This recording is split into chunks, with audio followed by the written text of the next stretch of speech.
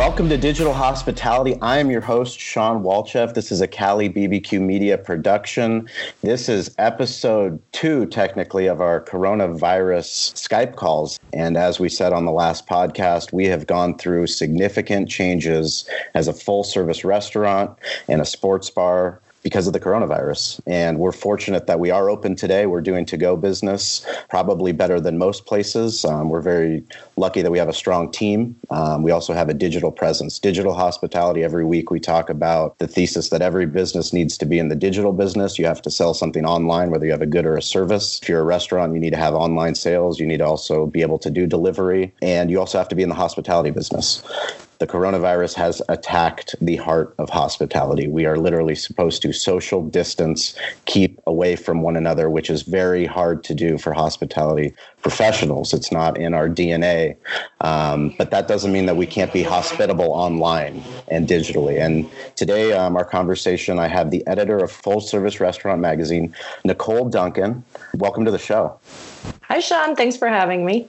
Thank you for joining us from the other side of the country. You are in North Carolina, and you've decided to spend some time with us today. And I know your team is very busy covering all the late breaking news, what's happening in the industry, how you guys can be a resource to restaurant owners. Can you give our listeners a little idea of what you do? Of course.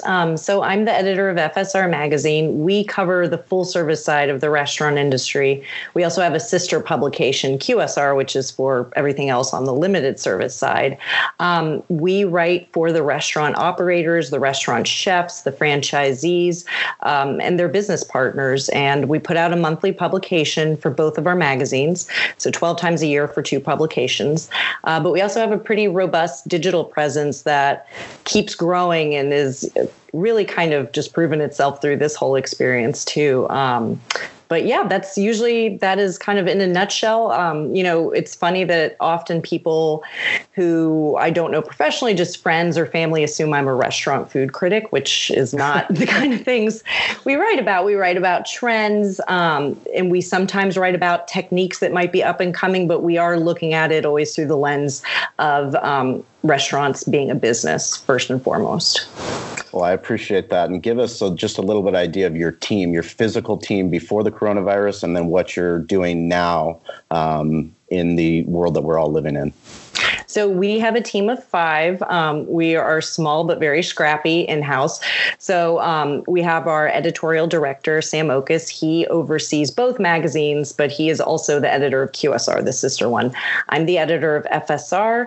We also have our digital content director, Danny Klein, and he has a relatively new business reporter. Poor guy started just a couple months ago, so way to be thrown into the fire, Ben Coley. And then we also have Rachel Pittman, who she's kind of our jack of all trades, that she's going between digital and print, FSR and QSR, and that is all in-house here in North Carolina.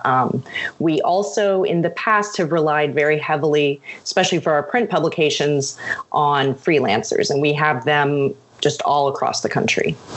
And how did you get into the position that you're in now? How does one become an editor of a content company? Well, going back, I will maybe just go back to how I got to this particular role because I graduated college having studied journalism right in 2008 when the recession hit. So started with a magazine internship and ended up kind of having a few flighty years teaching English overseas, working at a marketing company for a while. When I moved back to North Carolina, I had a job in communications at a science center, but I started freelancing for QSR actually. And when their associate editor position opened up, I jumped into that. And I've been here now 5 years. So wow, that's incredible. Yeah. And how before the coronavirus, I mean, it's kind of before the coronavirus and after the coronavirus, and really what we're dealing with now, because there is no after. We don't know what tomorrow is going to look like. We don't know what next month is going to look like. We're just really kind of running a day-to-day. I mean, essentially what we've been telling our friends and family is, we've been running a restaurant and sports bar for 11 years, an event company. We do content, and now we're pretty much a new business model. I mean, we've changed our entire operation to be a full service restaurant into that quick service model, which is something that we've always talked about. I mean, we know that labor costs are one of the biggest things that we grapple with as far as the P&L goes. But for us, looking at how fast we've had to pivot, I mean, we're right now pretty much, second week of operation. We added just last weekend serving alcohol to go, which is something I never thought would be possible in the state of California. But it's actually been a huge reprieve, not just for us to be able to move inventory, move some of the beer, move some of the liquor that we have on hand, but it's also been very welcomed by these incredible guests that have come to love our bartenders, love our servers, love our cocktails. Taking the taverns out of the villages is something that you don't realize what the effect is until you go through something like this. And now that we can offer those services, that's something that we're really excited about. What kind of stories are you guys hearing, and what are you covering on both ends of the spectrum, the good and the bad of what's playing out? I think I'll start with the bad, just because I always like to end on a high note. The bad that we're seeing, obviously, is just the massive furloughs, the massive layoffs. I mean, we've seen brands as big as the Cheesecake Factory having to say that they're not going to be able to pay their rent tomorrow. Just to see just both the titans of the full service side as well as these small independents. A lot of them, the independents especially, they laid their employees off early to give them as soon of a chance as they could to start collecting unemployment. So they have been trying to be proactive in that way, but it is just, like everyone is kind of hemorrhaging money right now. We've seen some data that suggests from the NPD group that in the week ending, I believe, March 22nd or 25th, sales were down at full service restaurants about 71% compared to the same week a year ago. And it was only 34% for quick service. So this is really hitting it's hitting the whole industry, but full service is just really kind of getting the brunt of it, I would say. So we are reporting on the big chains, what's going on with them. We're also trying to do kind of those smaller stories, because you can definitely look at the big chains in terms of almost a canary to see how they're pivoting.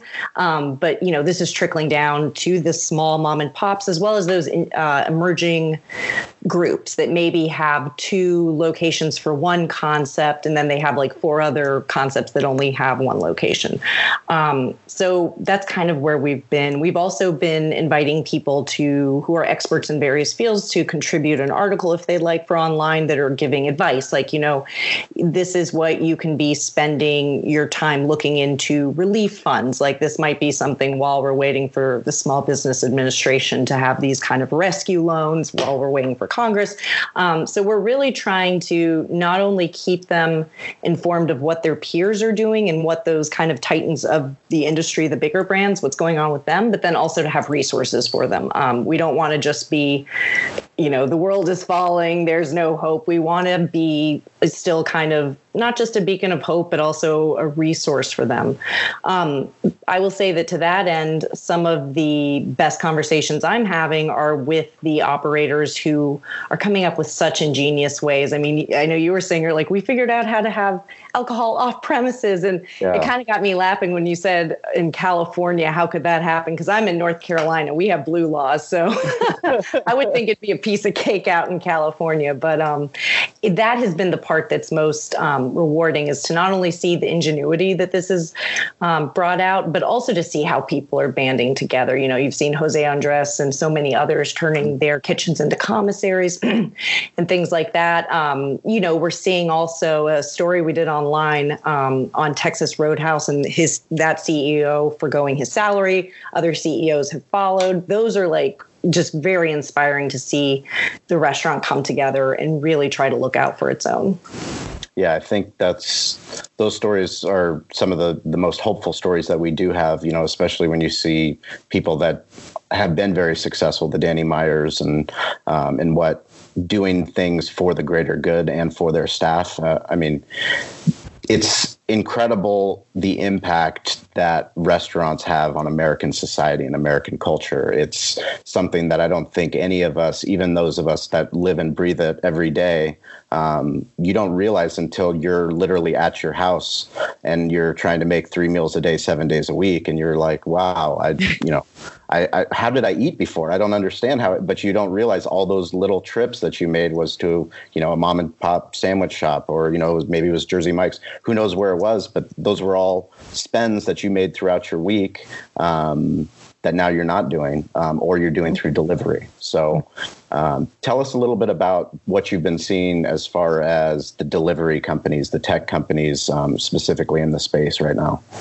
Well, we are seeing a lot of them kind of trying to rush in and to help restaurants, whether they were existing clients or not. A lot of them are waiving their fees because they really do have, I'm thinking of kind of the Grubhubs, the DoorDashes, all of them. They have a potential to, I would think, win very loyal clients if they aren't already clients by helping them in this hour of great need.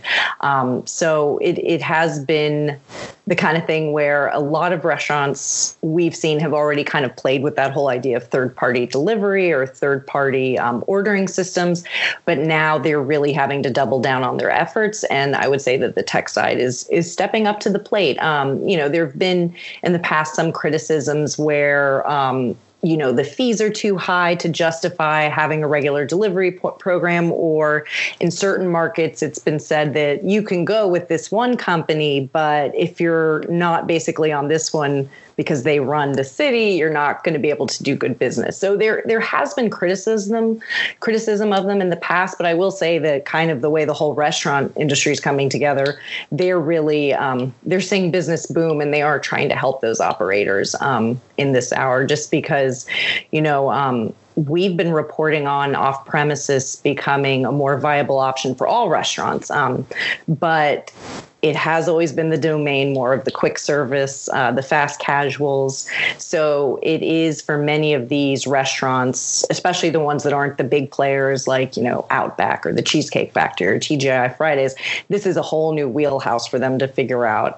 So I think that it is good that for the tech side of that, they have partners who are just, this is kind of their expertise. They can bring that so the restaurants can focus on making the same quality food and also packaging. I think that's one thing that restaurants that don't do carry out often are having to kind of make sure like they don't have that quality nosedive. Yeah, I think those things, the amount that's changed so significantly, so quick, with things that we're trying to do to have sustainable packaging, but also have quality control for our food, streamline our menus to make sure that that quality goes for whatever delivery radius the food is going out. I think those are all definitely important things that we're currently just trying to figure out. And that's, on a day-to-day basis. By adding, Grubhub, we're adding this week. So that's, we tried to add it last weekend, which was a very rookie move on our part. And, honest to be told, it was 11 years. You never roll out anything on a Saturday, but it was a new system, a new tablet. They didn't have the correct menu that we wanted in. So, we messed up some orders and, had to explain, sorry, we'll make it up to you. But we had to go through that. Those are all growing pains, and our team is doing the best they can. I've got an incredible general manager that's, he's been here day and night trying to figure out improved systems. And those are watching people in our community that have supported our restaurant come out and continue to support, but not only do that and then share it socially is something that's been so heartwarming for me and my wife and my family. And I think, that's one of the competitive advantages that we have as an independent restaurant is the big corporate restaurants don't have a micro social presence where they can reach out to their local city or their local borough or their local village and say, hey, I'm going to jump on the local Facebook group for residents in this area. Hey, we're open for delivery. They're waiting for the corporate to send out what they typically do. Do you think this is going to be a change for how restaurants use digital media and use social media?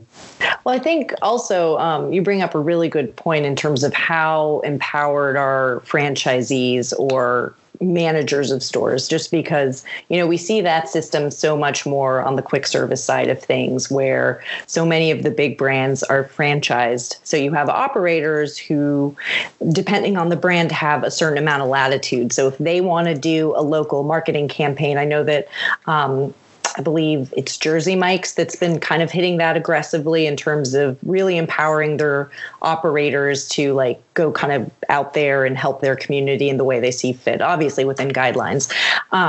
So for full service, that's kind of less of a consideration.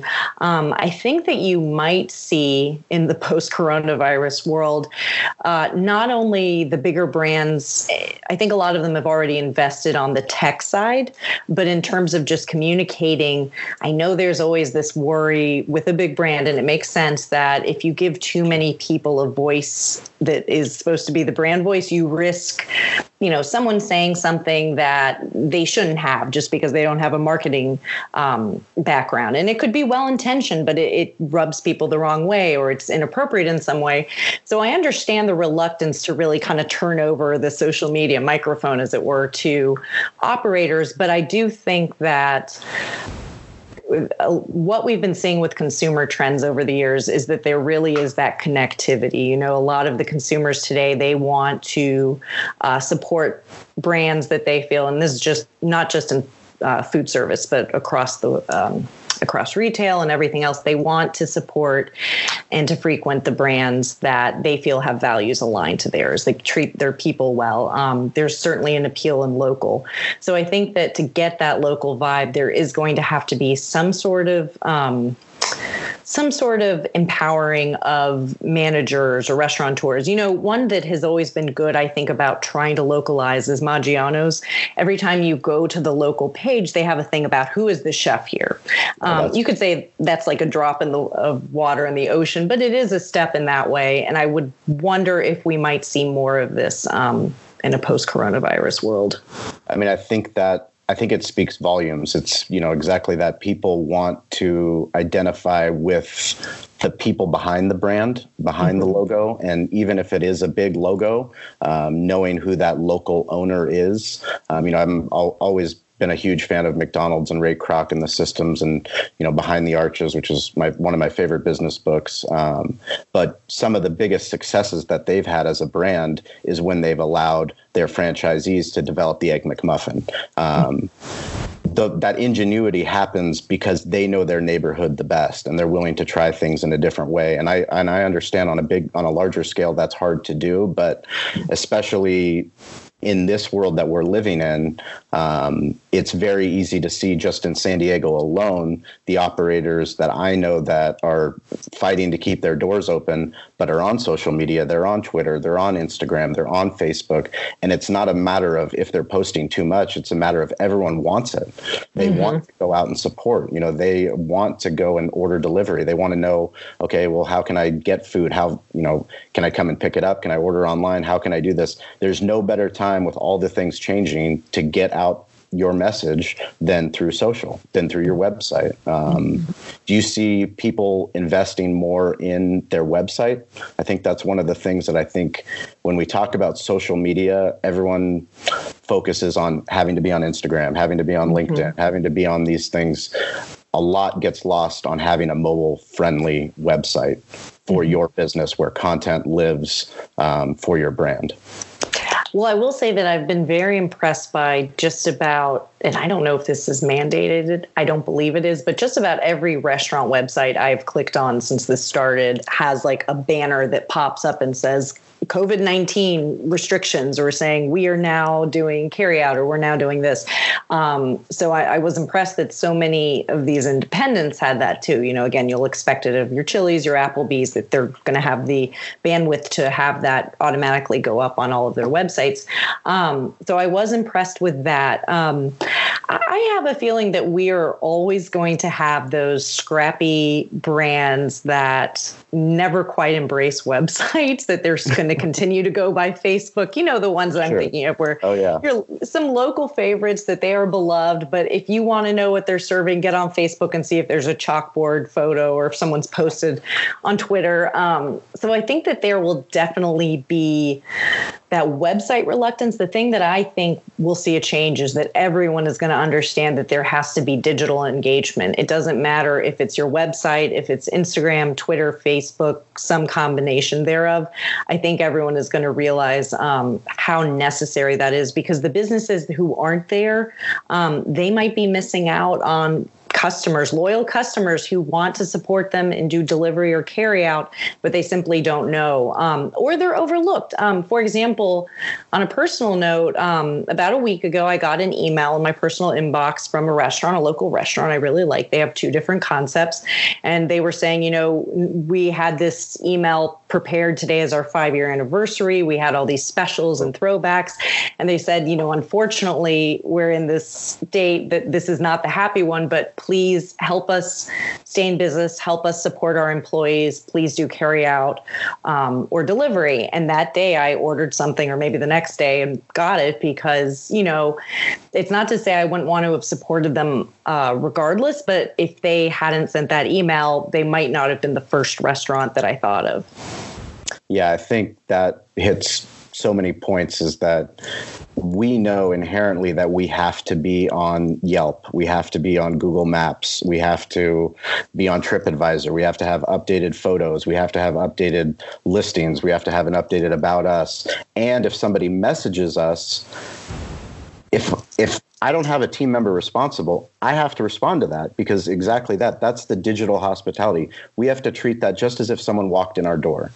And that's the most difficult part about operating in the world that we live in now, even before coronavirus, is there's so many things that an operator already has to do. Mm-hmm. I think it definitely does get overwhelming, but when you're going through what we're going through now, you realize that all those are all leads. All those are customers that are trying to find an answer, trying to find a solution, and trying to support a local business, because they know that they love having local restaurants and local independents, and even local chains.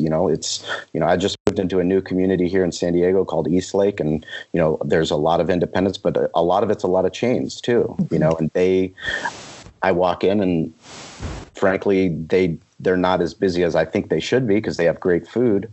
But, I don't know what their ability is to, like I said, go on a Facebook group, for East Lake residents and say, hey, we're open, please come support us. Your favorite server, she's here or he's here. We can use your support. Those things, they go a long way, especially in the world that we're living in. It's so true. Beyond just getting the word out saying, hey, we're doing takeout and delivery, here's our streamlined menu, it's also kind of filling a gap for that interaction that you lose by not dining in, right? So with quick service, so much of its business has historically been off premises. Like you take it to go through the drive-through, you walk in and order, or you call ahead and order and pick it up. That's been common. So there really is that kind of lost dine-in experience, not just kind of the atmosphere, the fun of going out to eat, but also that interaction with the servers. And, you were saying at the beginning how, we're hospitality people. We want to be hospitable. We want to interact. We want to do all of this. And that really, it kind of causes this barrier. And I was talking with another restaurateur, and he was saying, he's like, this week my focus is on social media, because he said when people come to pick up, he said, it's very much like your car pulls up, the trunk goes up, someone with gloves puts it in. There's no interaction. You're trying to be safe. So he said, what we want to do is then go get them afterwards on Facebook. Like if they post that was awesome, to be like, oh, thanks for stopping by. We hope you enjoyed it. Just adding that lost element in some way. Of course, it's not going to be the same, but I think at this time it means so much more, to have that for customers, to have that kind of touch point that, their lives are also, in kind of chaos. You can't I say across the board that whatever work they're in is in as much kind of dire straits as restaurants, but they're stressed out, and kind of having the comfort of a favorite restaurant helps. Yeah, I think, that you hit on a great point. Is one of the things since we started the alcohol program was, we always had this robust cocktail menu. We have a fishbowl with a margarita and with a Mai Tai, and you get a rubber duck with it. It's almost like an adult Happy Meal. But once we said that, California is allowing us to sell these, we had so many people that have supported our bar and our restaurant for so long, just not only wanting to buy it, but then it's kind of like build your own happy hour at home.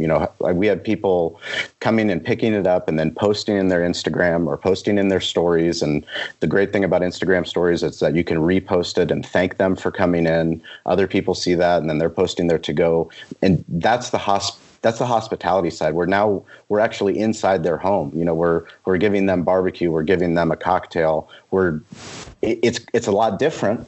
But there's that connection, and there's that connection and that appreciation too, because, some families, we have small kids and, my wife's with my son and my daughter every single day. My daughter is going to be 1 this summer. My son's going to be 3. And, I brought her a margarita fishbowl home and, she was just, she was so excited to have it. And, we posted a video on Facebook and her family's in Bulgaria and they've been out here and they're like, well, when can we get a margarita? Yeah. That's the power of social media. That's the global side of the digital content, the social content. And really what restaurants do best is that it's connection, it's bringing the village together. And that's one of the things that's always been important for us is we're a fabric in our community, and we want people to come here, meet other people that are strangers, and now not having a bar, not having a place for full service, it's so weird because all those steps of service, all those staff members, we have 55 staff members. We laid off 28. We're fortunate to still have 27 employed, but all those staff members, hospitality people don't like to sit still. We move and we take care of people. We welcome people. What do you think is going to happen to the industry as far as how many businesses are going to be able to get through this based off of the finances as you know them? I think sadly we are going to see a culling of sorts at the very least, just more so. And we've kind of been experts as well as our own team have kind of been tossing this idea back and forth. The market's oversaturated, or the market has been oversaturated. In the last decade, it's been this wonderful renaissance where dining has kind of been elevated to this new level, but also become more egalitarian, right? You see the rise of these fast casuals that are borrowing inspiration from full service. You see full service being even more creative, but also bringing things that used to be maybe more fine dining or very global down to smaller markets. Like if you want to have dim sum, it used to be maybe 10, 20 years ago, you'd better be in a major city. Now you can be in a city like Durham and have several options for that. So it's been a wonderful renaissance, but at the same point, there has not been enough business to go around to keep a lot of these restaurants in business indefinitely. I mean, restaurants have always been razor thin margins that you operate under. Many of them close within the first 1 to 5 years. It's never been an easy industry. People don't get into this industry for money. They get into it for passion. Exactly. Yeah. So we have been debating in our team whether this will end up being an acceleration of what was already coming, which was going to be a slight shrinking, I think, of just the sheer number of different concepts. It's kind of hard to say, but I see the industry rebounding stronger than ever for sure. I do wonder if we will see fewer numbers though.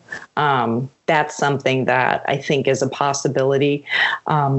But these things it's a pendulum. It swings back and forth, and this might accelerate that, but I don't think that it means innovation is going to die or people are going to stop going into the restaurant industry. I mean, if you go into it, you're already saying, the odds be damned, I'm going to go into it. So we are a special breed of people. Exactly. Sure. So yeah. Tell me about your process for your team and how you guys decide what you're going to be covering, how you're going to be putting out articles, based on your content calendar, and how that's changed in the last 2 weeks. How all your plans have changed. I was going to say, so I'll try to do a typical quick summary, and then a last 2 weeks, which has been okay, this is the new system. And then the next day, forget that, this is the new system. So typically we are, for the most part, kind of each in our own sandbox where, I'm in FSR, colleagues in QSR print, and then we have our digital who's kind of going between both. And we have colleagues who, like I used to be on both magazines and kind of play around. We have those who aren't exclusive. So the way that'll work is we'll often all collaborate when we're going through to assign stories for a month. We have an editorial calendar we put out around August, and it has themes through the whole rest of the calendar year. And it's kind of funny that we assigned June at the beginning of March. And so we're already halfway through in terms of assigning stories, the 2020 calendar, which, when it's the beginning of March and you're like, we're halfway through the ideas we put together, is always a little bizarre just working that far in advance. And so things on the calendar encompass usually like a couple of bigger features. We also have smaller departments that they don't adhere to an editorial calendar. So when we have these meetings, we come up with ideas, we brainstorm together. And we talk with the digital team about, here's a quick story they did reporting, or here's this in-depth thing that's very timely. Is there a way we can put this in a larger frame that makes it evergreen? Because that's kind of the challenge with print. Like I said, we started working on June at the beginning of March. A lot happens, especially now, in between them. Yes. So that is the old way of operating. The new way of operating is, like I said, it's still changing. We have had to suspend any kind of freelance work for the time being. And what we're doing to fill those gaps is, and we've done this in the past where sometimes we will tweak online stories to run in the print magazine. But generally, we try to generate enough content from both that, we're not just saying like, oh, all the online stories can fill the whole magazine. We try to not do that. But right now, it is something where we are pulling stuff from online or kind of tweaking it to a degree. All of us on print are contributing more to online. It's kind of an all hands on deck thing. Yeah. So, are you seeing more of your staff and the industry as a whole starting to use their own social media to push out content? Well, I can speak for myself that, yes, I'm trying to be a better social media person. I've always been I don't want to say a Luddite, but a little reluctant to adopt some of those things. So this has definitely been, my New Year's resolution this year was to use at least LinkedIn more. So I am trying to push that a little bit. And, our digital content director, he's kind of a LinkedIn superstar. So he's got it down. And I've got two other colleagues who are kind of covering Facebook and Twitter, which sometimes with our engagement seems to be one of those things that you have to have it, but it doesn't necessarily drive the readers and kind of the interaction the way LinkedIn does. So we are all, even before coronavirus started, we were all kind of saying 2020, guys, we're all going to get better at social media. And then it's like, oh, you really need to be on social media now. So, yeah. Sure. And do you see that from a personal standpoint and a business standpoint, or as far as each writer having their own Twitter accounts and LinkedIn accounts and Instagram accounts, as well as the magazine as a whole? LinkedIn personal for sure. We all want to be posting from our personal accounts on LinkedIn because, it identifies us for who we are with FSR and QSR and just food news media overall. For Twitter, I will say that we are mostly tweeting from the handles of FSR and QSR for the most part. Same with Facebook.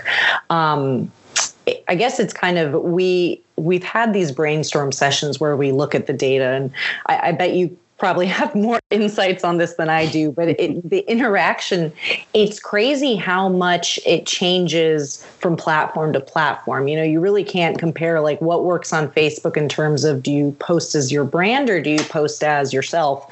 It varies a lot. And right now, I'm really trying to get a little bit better with the FSR Instagram, which it's tricky in that there's certainly the things we cover in the magazine are so beautiful, like different dishes or different restaurants. There's so much visually, and Instagram's such a visual medium that's great. The problem is more that when you get into nuts and bolts, it's not necessarily what people go to Instagram for. That's the place you go more for this recipe has this and this. We don't do recipes. So there's always that challenge of not just hitting the right voice, but also putting out the right content.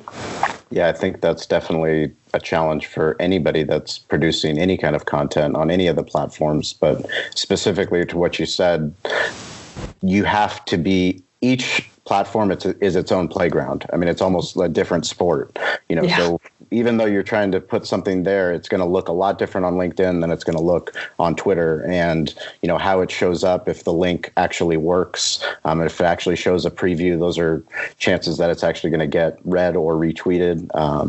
Those are significant things to bring more awareness to the brand. Can you talk about the industry as a whole, as far as your competitors? You're saying most of the people that you compete with are in Chicago and New York. Yeah, so a lot of our competitors are also much bigger. They're publications that are under bigger umbrella groups, right? We are a small, independently owned publishing company, which I think gives us a lot of advantage. We're kind of like Mighty Mouse. We might be small, but we're a bit more nimble, and we also kind of have more control over what we do, which is great, I think, than our competitors. But our competitors do great work too. I would say kind of the big ones for us are NRN, Nation's Restaurant News, as well as RB Restaurant Business. They've got, and we see their reporters and editors at conferences. They have talented teams that also do good reporting. So, it's kind of like restaurants to a degree where, good business for one can be good business for all, as long as everybody is dotting their I's and crossing their T's. Yeah, I think that's a philosophy we've always lived by. A rising tide lifts all ships. And the more that we support other barbecue restaurants in San Diego, other restaurants in San Diego, we're definitely, it's not a Pepsi versus Coke type of thing. It's, I'm sure you're familiar with the craft beer industry in San Diego, and the brands that have come out, they all got stronger because they supported each other. I think one of the things that's interesting is just on, as far as resources that you guys are dedicating to the print side versus the digital side, where you see that going, in the next year to 5 years.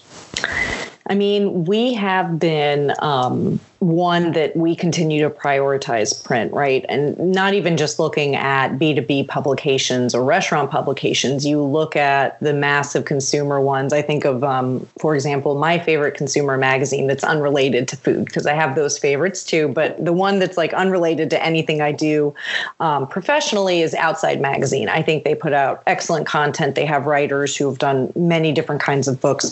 They've even gone down to bi-monthly. I stand by something I've said my whole career, that print will never go away, but print will, I believe, continue to see more of its lifeblood go to digital. It's just the nature of the beast. I think that it's kind of one of those things that I'm not sure where we'll hit a point at which it kind of evens out in terms of digital growing, just because if you look at the digital presence for FSRmagazine.com or QSRmagazine.com, if you looked at it today versus 5 and change years ago when I started working here, it has become such this wonderful thing that used to really mostly just have a couple of short briefs and then publish the print material throughout the month. Now it is its own entity, and it couldn't be cooler. I am a kind of old school print girl, so I always want that print to be there, but I do understand that this is kind of the way of the future in a way. I think that's, we, as a barbecue media company, we're fortunate to have a lot of conversations. The people that listen to this podcast, they know that, the sports radio hosts, sports radio producers, local people that run television stations. We've had the fortune of interviewing people from all different walks of life and just talking about traditional media versus new media and where is the balance? Because ultimately we're, producing content at scale, but how professional is it?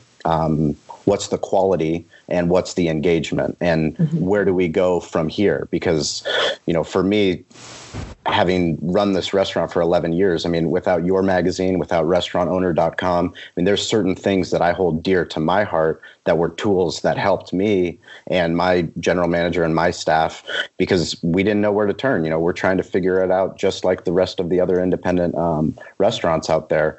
I think for us, it's just been incredible to see like you said, I mean, you said 2008 at the height of the recession is when you That's when I graduated college. Yeah. Journalism school. Right when all the magazines were folding. Yeah. Well, we opened our restaurant right when 2008 is when we opened. So, we've learned significantly, but I mean, our competitive advantage was really that we opened at that time in an undesired location. That forced us to be digital, that forced us to learn social media, that forced us to do events, to do charity, to do all kinds of things to bring people out to our brand, to know what we do. And then now in a time like this, all those skills that we have are really helping us get the word out, let people know.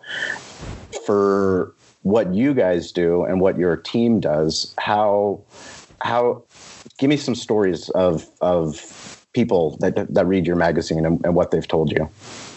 It's kind of funny because at one of the national restaurant shows, I don't think it was last year, maybe 2 years ago, we had two different people. One who was a millennial operator, so younger, talked to my colleague and said, you guys do great stuff, but digital is where it is. Like, you just do more digital.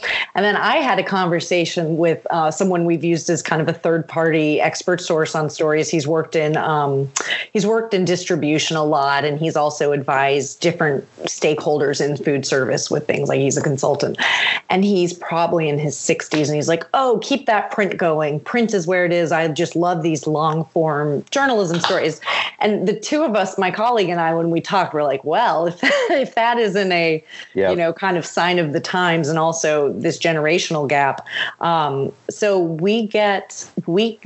one of the kind of more heartening parts of the job is not just talking with restaurant operators, hearing their stories, but also hearing from our readers when, they tell us this was useful. You're saying like these sources help get through things and give us the information we need. I mean, that's so gratifying. That kind of gives you the reason to keep doing what you're doing.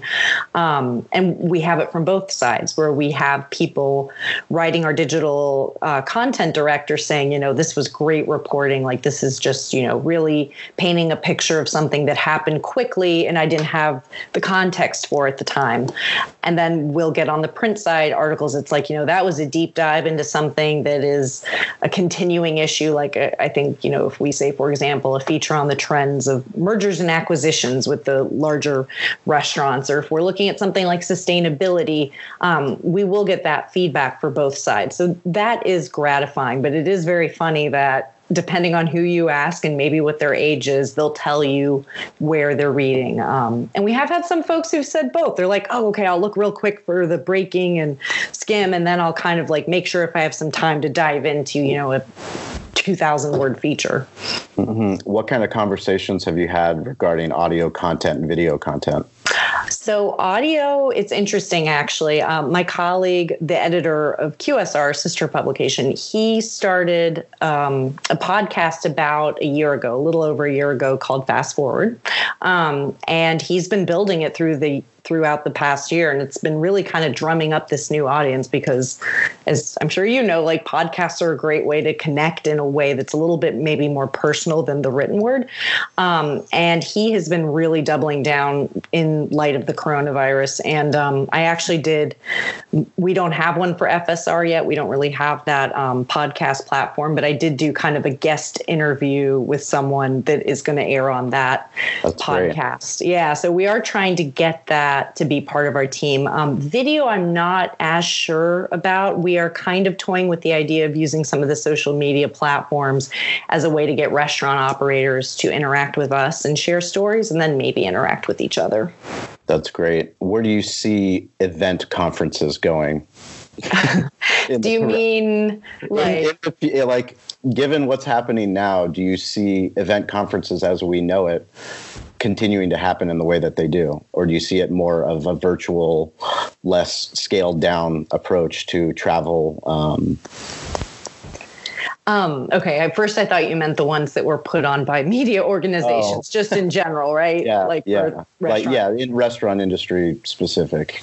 Oh, well, there is no way those are going away. I just keep thinking about, I had a bet going with our sales director as to whether The National Restaurant Association show held at McCormick just celebrated its 100 years last year, if it was going to happen or not. I won the bet. But they did not call that until about 4 days before McCormick got turned into a makeshift hospital. Wow. The National Restaurant Association show, I can't imagine it's going away. I do see budgets being imposed on some of the smaller ones. But I will tell you that it kind of goes back to what you said about the hospitality industry. People like that face-to-face networking. People like that face-to-face brainstorming. I think that we're going to see budgets / maybe some smaller ones will go to biannual or skip this year, assuming we're able to have any kind of large events this year. But I think that they will not go away altogether. Maybe we'll see some more webinars or workshops that go digital in some aspects, but I think that in person is still going to be a big component for trade shows and just special events. And for you personally, how has your work life kind of been impacted by, are you doing Zoom meetings or how does work happen for you now?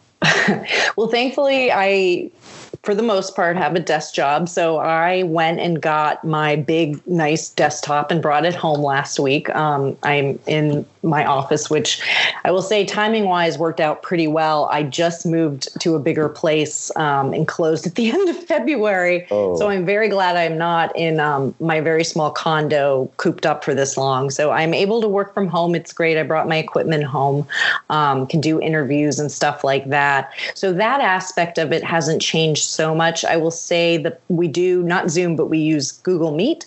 Every other day we have an editorial check-in. We haven't had a company-wide meeting yet digitally. I'll see if that's coming. I would say maybe one of the bigger adjustments is going to be with our proofing stage. We like to print out. Actually, I can show you what the next issue looks like. So we can mark it up and read, and if we need to change anything, we can. So if I'm having to do that digitally, again, being kind of a print gal, it's going to be an adjustment to be kind of reading a PDF like this and trying to mark it up. But yeah, I am very fortunate to be in the kind of job that I can do remotely without really losing much. That's great. What do you have any kind of words of advice for any restaurant owner or small business owner that's going through it right now? If they're, keeping the doors open, presumably still, they've gone from the FSR to the QSR. Yeah, exactly. Yeah. And I'll tell you one thing that's going to be booming. I think it already was growing, the whole ghost kitchen trend. I think it's going to be, and the commissary idea, it's going to forever be an integral part of a food service operation, I think, from here on out. But I guess my advice would be take heart that you're not in it alone, that your peers are in this, and please seek out resources. I think that oftentimes in kind of even happier circumstances, when we've talked to restaurants that are smaller, up and coming, they don't even get this opportunity to have interactions with their peers in their own city. We actually started this series of meetups where we would go to different cities and we would invite the restaurants to kind of get together and get to know one another. We wanted them to start having those conversations, obviously with us, but with each other. And it was remarkable how some of them, their restaurants weren't far away, but you have so much to do in running a restaurant that you can kind of keep your head down and not see the periphery. And so I would really invite people to seek out resources, hopefully from, publications like FSR, but then also from your peers, also from the relief funds that have been going on. Just really don't be afraid to ask for help, because I feel like it's an ever evolving thing, and just knowing you're not in it alone, but then also having other people to think through problems and to rely on, or at least get some feedback on, can help a lot. That's fantastic. Everything we talk about we'll put in the show notes. Stover and Ian. Stover's in Portland. Ian's in Austin. We're fortunate that digital hospitality is, we have such a reliance on people that are living remotely that do an incredible job to help us create the content and to share the stories, because it's not just for restaurants. I mean, it's for any business, for any brand. These conversations are so relevant in this day and age before Corona. And now, especially with Corona, we're all needing to pivot, and we're all needing to look at what do we do digitally, but what also do we do in a traditional sense, because you can't take the hospitality out. You can't take the print out, just as much as you're a print gal. I read books, and as much as I love digital, I order the book because I want to highlight it, and I want to hold it, and I want to keep it because I'm going to reference it when I go back.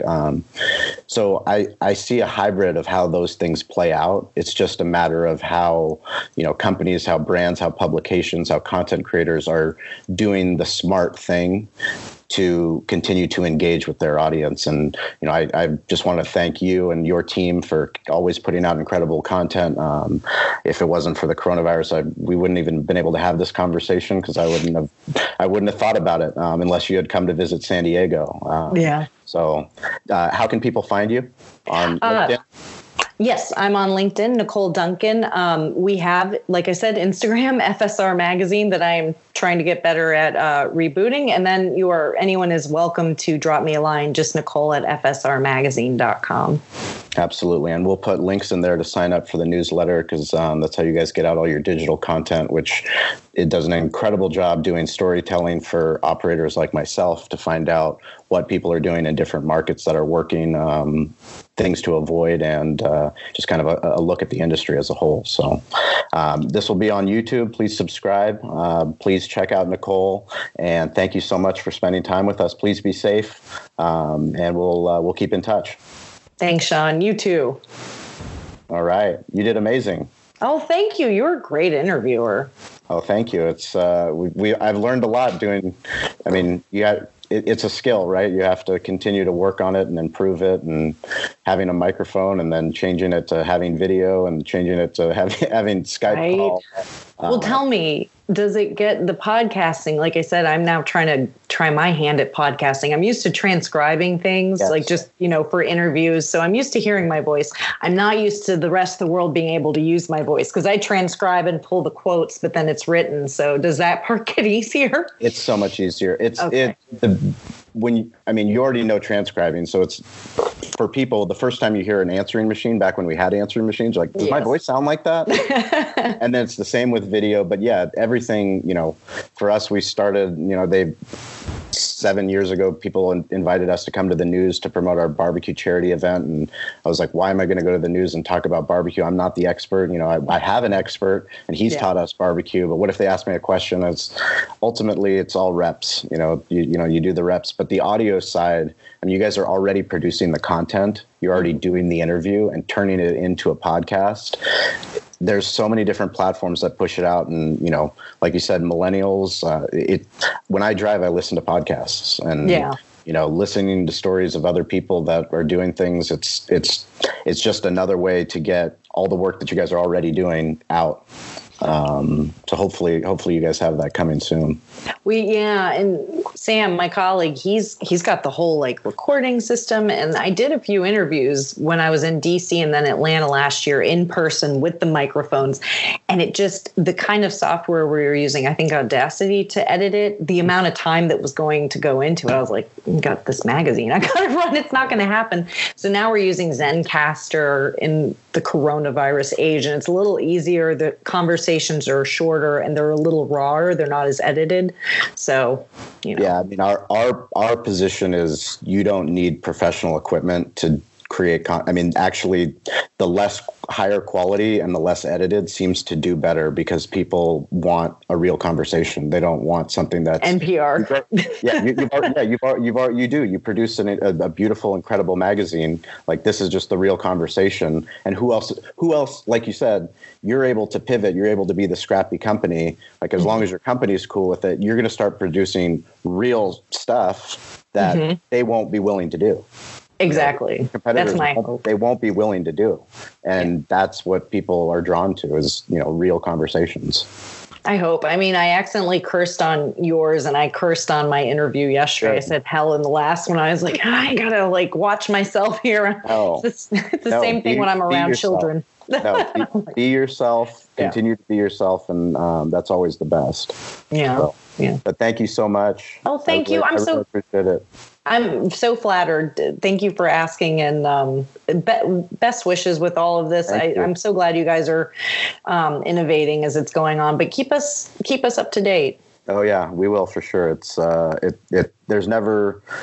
We were built for this. I mean, as tough as it is, I just, for me, seeing the people, die in just tragic ways where, I can't think of a worse death where you can't be by your loved ones not only are you not allowed to be with them and they'd be with you, but then you die and no one can celebrate, no one can celebrate you. There's no funeral. I mean, I know. Have you heard about Floyd Cardo's chef? No. Floyd Cardo's. No. He was on Top Chef, and we'd had him in the magazine a while ago. I didn't get to interview him, but he was in the magazine. He is the first, I think, big name chef to have passed away because of coronavirus. I think he was filming an episode of Ugly Delicious with David Chang when he contracted it, and he made it back to the States, but he died there, and it's just like, I mean, the outpouring of support from, the restaurant community is amazing, but it's so sad. Like because obviously everyone's panicking, and rightfully so, over the economic. I mean, people are out of work. It's terrible, but the economic panic, at least for the food service, has been so much there that, hearing his story was kind of the first time we were really looking at like that human element of it too. Yeah. That's probably, something that just goes until it's within your community, until it's somebody, that I mean, the NBA, they had it, which thankfully they did have it so early because it caused a lot of things to, us to act. But, we'd be naive to think that, today, the day before April 1st, that we're through this thing, Oh, yeah. We have to do everything we can with our staff to keep them safe and our customers. And, but we'll get through it. Yes. We're resilient. We're scrappy. Very scrappy. Very scrappy. So have a great day. You too. Be safe, Sean. I will. Thank you. Thanks. Bye. All right, bye.